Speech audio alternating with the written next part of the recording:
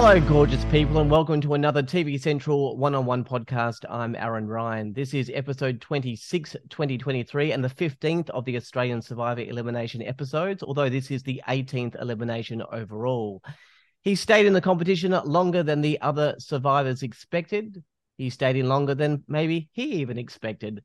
I think he is the most misunderstood player in the game. Simon Mee is the 18th person eliminated from Australian Survivor. Simon, thank you for joining me at TV Central. Wow, yeah, it's great to be here. What a loaded introduction. I went out there to play and get my hands dirty, and I think I did just that. I wanted to leave a mark on this game, but I tell you what, I left a mark that I did not expect, and what a roller coaster, hey? Yeah, we'll talk about all of that. But first of all, on behalf of the women of Australia and all the gay guys, thank you. The Speedos and chess for 21 episodes was a massive highlight. How many comments do you get on your body? Oh, look, I think I know my audience of the gay population have been very very supportive of me, and I've planted a few Easter eggs in there. Like I know what was coming out of my mouth at the time. That was been a lot of fun. And look, yeah, between that demographic and women between 50 and 64, I've got my niche carved out. So it's been a lot of fun. But yeah, everyone has been really really supportive. On the way through, and I think they see this as just a little bit more than the smile and the speedo. So that's been really nice. Yeah, for sure. Look, I must say, I mean, I examined the body for purely educational purposes and It was research for very this it's just podcast. a strategy, right? That was the strategy. Yeah. So am I right that though that you really tightened up without the food? I mean, you were pretty sort of bulky in the first few episodes with the pecs, but by day 42 you were, I mean, you're still great, but you were, I guess, tightened or leaned up. Would that be right? Yeah, it was. Look, obviously we only have beans and rice, and then like outside of that, you've got coconut. So I I I lost in 25 days in the outback. I lost 6 kilos in 42 days out there. I only lost 3 kilos this time. Oh, wow. So that was huge. But like the difference for me was coconut. Coconut's got like 1,200 calories in them, and look, it gives you the runs. It's not pleasant, but you get the energy into your system. So it meant that I at least had a full belly. Like, look, I'm not satisfied, but I had some kind of energy to be able to have a clear brain, to be able to make some decisions. Not that that helped me because they were all pretty crappy decisions, but like it was enough to be able to get me through. And like I felt strong, I felt fresh, and you don't have sugar and crap in your system to that makes you that brings you down. So you're fueled in a very efficient way, and it allowed me to perform in challenges and feel great and unstoppable out there, which was awesome. Mm. All right, let's go to the misunderstood comment that I made at the start. Look, Yeah. here are my examples. Now, first of all, you were completely loyal, and you had a big bromance with Geordie. He stabbed you in the back. I don't see you did anything wrong to deserve that. Were you really cut up by that? Yeah, it was pretty hard, like watching all that back and seeing that. I really enjoyed my time out there with Geordie, and I thought that he enjoyed his time out there with me. But I think from what I've heard, he didn't so much, and yeah, like it's always hard. I think that like what happens in the game happens in the game, and I will never hold anything against anyone for that because it is a simulation and it is cutthroat, and you're expected to do that. But I think it says more, it speaks more about volumes of how you treat people outside of the game, and that's how I will always choose to judge people. But yeah, it was really hard at the time to see that and not to have the level of friendship that I thought we had there. Yeah, it was tough. All right, example number two, the fake idol. Now, you got what you thought was a real idol. Then you were asked to give it up, and you did that to help save someone else. You did everything that was asked. Then people turned on you because they think that you played them. Now I'm still guessing you genuinely thought that you had a real idol. How did you feel when you found out that it was a fake idol? Oh,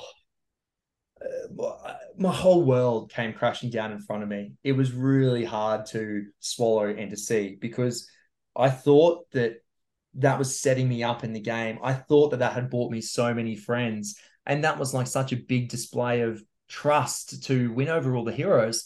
and then to see it slip through my fingertips, like it was just soul destroying because that was my avenue. And then after that, it's like I've burnt all the villains have turned on me. None of them want to work with me. All the heroes I've now burnt trust with. So I have no one in this game. And it was really hard to watch that all go down and to come into the second half of the game with nothing and try to move forward from there. Yeah, aside from gunning for your rival George, which was apparent, you're one of the kindest people on the show, never nasty in any way. So for all of those reasons that I've given, I think you were misunderstood. Why did so many people have an issue with you? Why were you writing people the wrong way? Because I just didn't see it. Yeah, I think that like I I come in with a very unique, well, not unique, but I come in with like my own set of cards, and everyone has a set of cards in their hand that they have to play from. Like I came in as like one of very like Geordie and I were only two kind of alpha males in that tribe, and I was thrust into that leadership role again, which I can't help but like be thrown into that position. You kind of have to deal with it from there. And like it's difficult, but my mantra has always been to lift people up and to make sure everyone is included. And I tried to do that as much as possible. And even with people that I wasn't necessarily voting with or voting for, I tried to make sure that I could at least bring some positivity and encouragement to everyone's game, to remind people that this is an experience that needs to be enjoyed, and a game we need to make the most of, like right now. And it was really hard seeing so much of that left out of the edit at the start. I Yeah. felt like I wasn't really humanized so much. And after every challenge, like my voice, my lungs had run out of gas because I'm always like cheering and lifting people up, encouraging not just the villains, but like even both sides. When there's a good effort out there, like I love the challenges. I love seeing people overcome adversity and succeed when they didn't expect to. And that's some of my highlights in the game of Survivor. So seeing that and encouraging that was huge, but then not seeing that watched back was really hard to get my head around. So it was kind of like disappointing there. But on a long enough period of time, I feel like the real me was always going to come through, which was really nice to see. I'm glad we You, got there in the end. you did. Australia love you. Look, if George was gone, the chances of others winning becomes more of a level playing field. Why couldn't you pull off that Nina, George, Simon, Matt takedown of George? That's 4 votes, Oh, guaranteed that he's out. look, my whole mention the whole way through the game. George is such a big personality and such a huge, like, just a huge presence around camp. And like, you take him out of the game, it would always blow everything right open. He was the glue that held so many things together that was against me. And without him, it would have made the biggest difference and changed so many different things at so many different points in the game. So it was worth focusing on that to try to get rid of him. And look, over the last 48 hours in the game, they were never moving. Like they were always like I'm even surprised that Jerry had even like vocalized like maybe thinking about it, but he was always running back to George. And that's so evident by the way that Nina and I both voted for each other. Like, that was it was never not happening. So yeah, I think they did a pretty good job of bringing that one together to put a bit of I put some questions out to the universe because it was yeah, it was a done deal. Like I was a goner. I knew I was a goner. I was a goner the night before when Nina got saved and the non-elimination. Like I was just, yeah, I managed to like scrape through that one. So it's just unlucky, I guess. You made the pitch about the porn thing, and Jerry countered with the coach mentor example. I think you could have pushed your point even further, because the reality is that he has promised Matt, Jerry, Nina, and Liz all spots to the end. I mean, that's obviously impossible. These guys are just pawns. Could you not have like pushed that line that he'd made promises? And the one to Jerry is exactly the same one that was made to Liz, and then Nina, and then Matt, and then I before that know. Shawnee, and then I know. Haley. Yep. He's going to have to let down someone next at tribal council. How are all these people not seeing this? Mate, I really don't know. And that's why it has to give credit to George, but he managed to, he left Liz out of a vote, he left Jerry out of a vote, he left Matt out of a vote, or he's blindsided them all and they've all gone running back to him. Like it was just so frustrating to see it happen. And yeah, that conversation with Jerry, like at tribal council, like I think I even missed the mark a little bit, right? Like, it's amazing to have a coach and someone to give you guidance, but some of the best players and player coach relationships, you take the advice, you take the guidance, but you make your own game of it. Mm. You take that and turn it into something yourself. You just don't follow along with what else someone is like telling you to do. And look, I will never know the inner workings of what was going on there, but seeing the way that George's uses language to be in people's ears to make them think about what's going on, but then he still gets his way every time. I tried to make them aware of it. I tried to let them know, and you know what? Like that's the real question will be from now. Can anyone stand on their own 2 feet outside of George and have enough of a narrative to take home $500,000 and the title of sole survivor or not? And that will be the interesting question that we will find out at the end, I reckon. Yeah. Well, another interesting question. Can we play a game of that you make it to the final tribal council? Oh, What would have been your speech knowing that George, mate, I try not to think about it, to be honest. It's like, uh, you know, I think back and I think about what my narrative and the adversities that I'd overcome. I actually don't think I was even going to talk about the challenges. Like it's not like it's a kind of cool part of it and help you kind of get through, but you have to know your audience. And it was really going to be around, I've played with some of the best players and the people sitting on the jury, and, played some like, amazing games. And here I stand being able to outlast all of you. And look, I really don't like going into it in too much detail, but because it would have had to, like, it hurts me thinking about it. But it was going to be like Christy Bennett style 2016, where you just have to go for it, but owning it all, doing it with humility, respecting the people that were on the jury and the fact that I was still there, and they had a lot of appreciation for the fact that I was, I never gave up. I still gave it all, and fumbled my way through it. And just owning that is a really important part of it. Like knowing that I didn't play a great strategic game at all, but I put myself in a position that was able to get me through, duck when I needed to duck, and weave when I needed to weave, and yeah, there was definitely a narrative there, which is pretty exciting. Really sad at the same time that I wasn't there to actually do it, but God, it would have been good.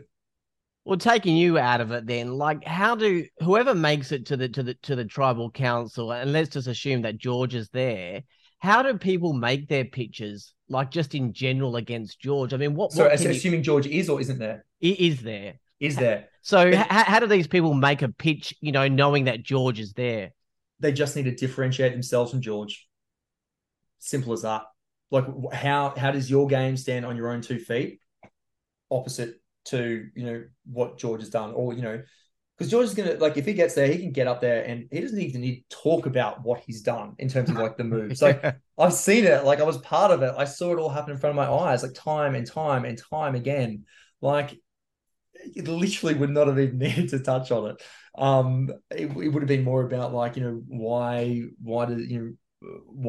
does George need to, I don't know, how's he managed the jury? Like, how's that been a thing for him? So like, more about like his social game, I think. So yeah, there'll be the real differentiation for between like George and whoever's going up against him. Like, how does your game stand on your own 2 feet without him dictating what manipulating and moving you to where he wanted you?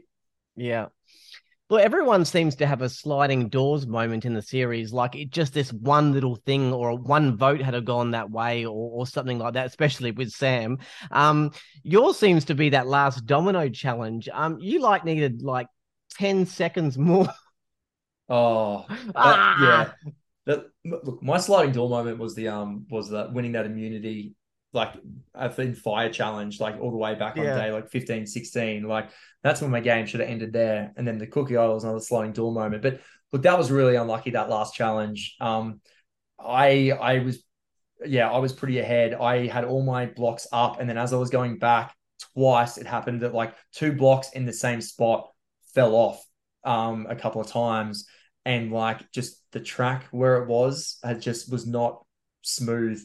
Like there was just, it wasn't a completely smooth track there. So the dominoes were like already like in a bad spot, and that's just like the luck of the draw. You draw for spots, and I ended up there, and yeah, that was just kind of stitched me up, and there's nothing you can do about that. It's just kind of like my luck had run out. I had well and truly overstayed my welcome, and yeah, that was the end of the line for me. Well, the show will definitely not be the same without you. You were a great player, super at challenges, and you got through a lot, despite a lot of adversity against you. And in my opinion, as I said, totally misunderstood. We will see you on the jury. But Yeah. woohoo! Thank you for joining me at TV Central. Aaron, mate, thank you very much for having me. It's been such a blast to be a part of an incredible season. Definitely an incredible season for sure. Simon Me, 18th eliminated from Australian Survivor. Australian Survivor, 7:30 Sunday and Monday on 10 and 10 play, down to 2 eps a week now, and just 3 episodes remaining until we find out if George will be the sole survivor, because that seems to be what it's all about now. TV Central will be talking to almost every eliminated contestant. There'll be a podcast available around lunchtime the day after an elimination. That's it for this podcast. For all the latest news, podcasts, streaming guides, and info, head to tvcentral.com.au. Until next time, I'm Aaron Ryan. Thanks to Simon Me. Bye for now.